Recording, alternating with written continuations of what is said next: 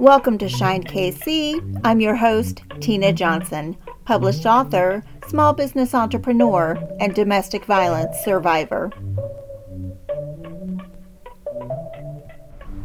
As I was preparing for Wednesday podcasting day, which is my favorite day of the week, I thought that I would share some of my story from my memoir, Goodbye to Shame, Removing the Mask, that was published in 2012.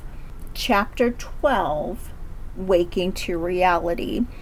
I don't believe that domestic violence victims are asleep or not aware of the situation that they are in. Most of them do become very well aware.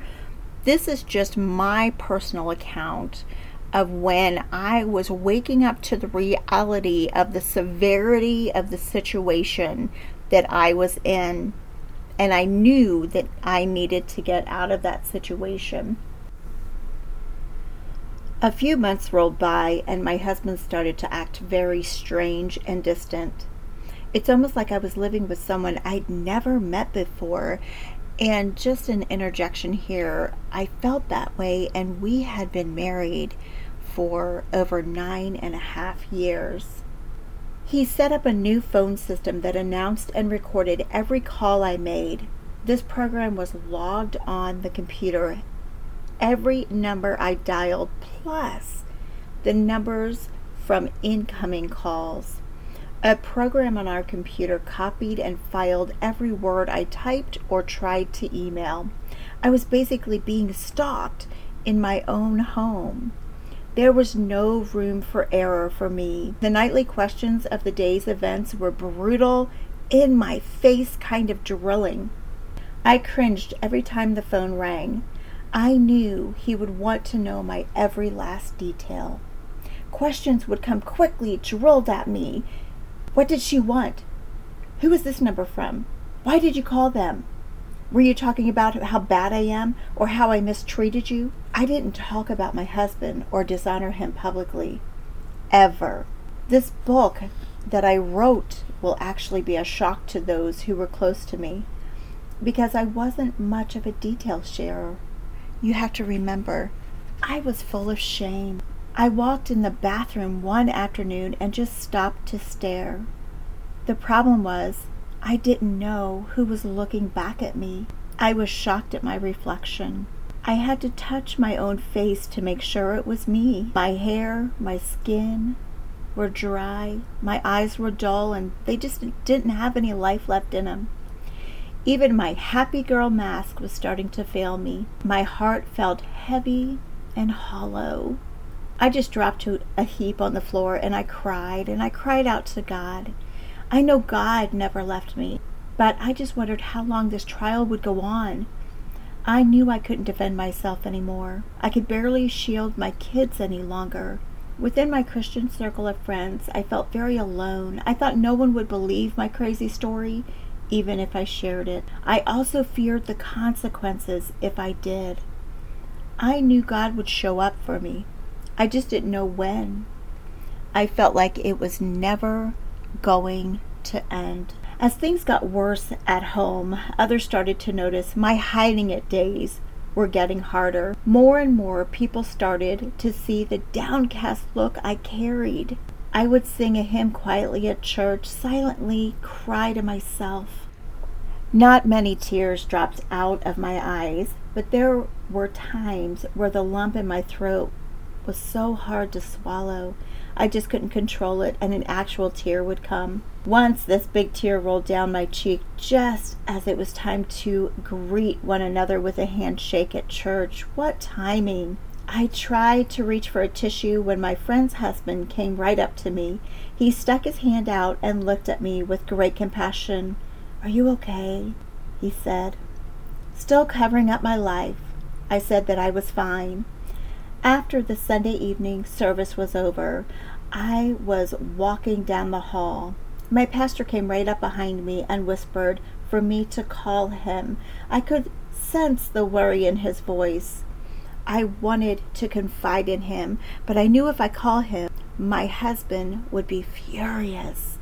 While my husband was getting ready for work one morning, he called me into the bathroom. When he called, I ran to see what he needed, and he said he wanted to tell me something about God. Okay, I said. I was not sure where this was going. He went on to say that God really didn't love him. I stopped him and I told him that he was wrong about that. Those words came out with fear and trembling, but he shook his head and then he went on.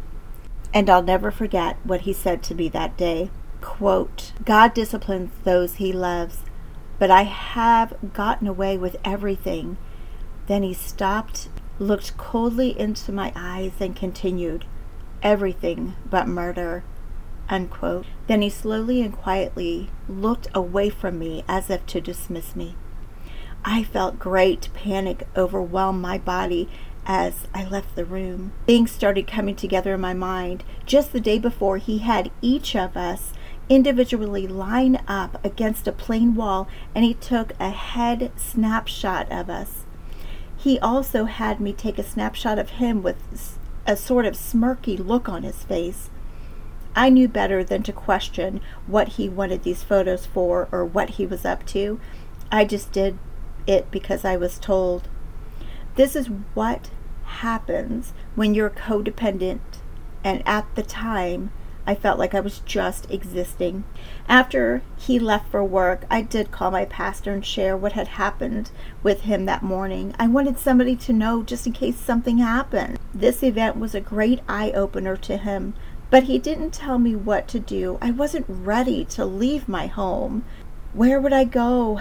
I also feared what people would think who didn't fully know or understand my situation. Somehow, miraculously, my husband missed the call I made to my pastor. It never showed up on his computer screen.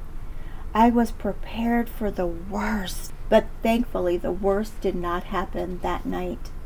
I knew my prayers of protection were being answered. A few days passed, and I was asked to go out to dinner after evening service with a group of friends. I had done this several times before, but this time I didn't have any money or any way to get any, but they insisted they would pay. Being a people pleaser, I timidly agreed to go. Families from church were gathered around one big table. We were having a great time and conversation. I started to feel relaxed. After we ordered off the menu, suddenly my husband called. I answered the phone, and he started screaming in the phone. For some reason, he was furious that I was taking so much time to get home from church. Is dinner with them more important than being with me? He screamed. So I gathered up the kids, contacted the waitress, and canceled our dinner and left in a hurry. This was an eye-opener to my friends because we had gone out together many times before. I drove home as quickly as possible to find my husband as drunk as he could be. Drunk? We didn't drink, and we hadn't through our whole marriage. We never even kept alcohol in the house. I thought to myself, if he acts this way sober, I can't imagine what he's going to do drunk. Then I'm dead for sure. I started waking up to reality, and quick. Hid the phone in a pile of laundry and then acted like I had to do laundry to go downstairs to secretly call my friend's husband. I thought my husband was too drunk to check the computer until the morning. Surely he would pass out soon. I told of the recent events and started to open up. My friend's husband wanted to come get me and the children, but I said no, not while he's drunk. I did not want any violence. I found out later that my friend's husband called my pastor right away. My pastor told him that no one could make me leave, that I had to make the move myself. So many people started praying that same prayer of protection for me and the children that I started praying several months earlier with my small Bible study group. Scared to go to bed, I went ahead and put the kids in bed and acted like I was going to bed myself. My husband passed out on the couch and was sleeping hard. I just lay in bed all night with one eye open, worried that he would wake up. As soon as I saw daylight in the window, I got up and I very quietly called my pastor from underneath my bed. In a whisper, I told him, I fear for my life and for the lives of my children. He asked me one question right away, Tina, why are you staying? I said that it boiled down to security, and he shared that my security lies with God, not my husband, and that was not a good enough reason to stay. I told him I had to have some time to think about it and to pray, and I hung the phone up. But I did not have a lot of time because I knew my husband would wake up soon. I cried out to God to guide me. I was jobless, homeschooling the kids, had no money, and didn't have an ounce of confidence left in myself. I prayed, God, please protect your child. I'm so scared. I'm scared for my children and for the safety of anyone who would come to help us. I need to know from you, God, if I can leave. And I want you to show me in your word. I need to know that you will still love me if I go. Just a few moments after crying out to God in this way, I opened my Bible and it jumped right to the verse, "The violence of the wicked will drag them away, for they refuse to do what is right. But the way of the guilty is devious, but the conduct of the innocent is upright." And that I found in Proverbs 21, verse 7 and 8, the NIV version.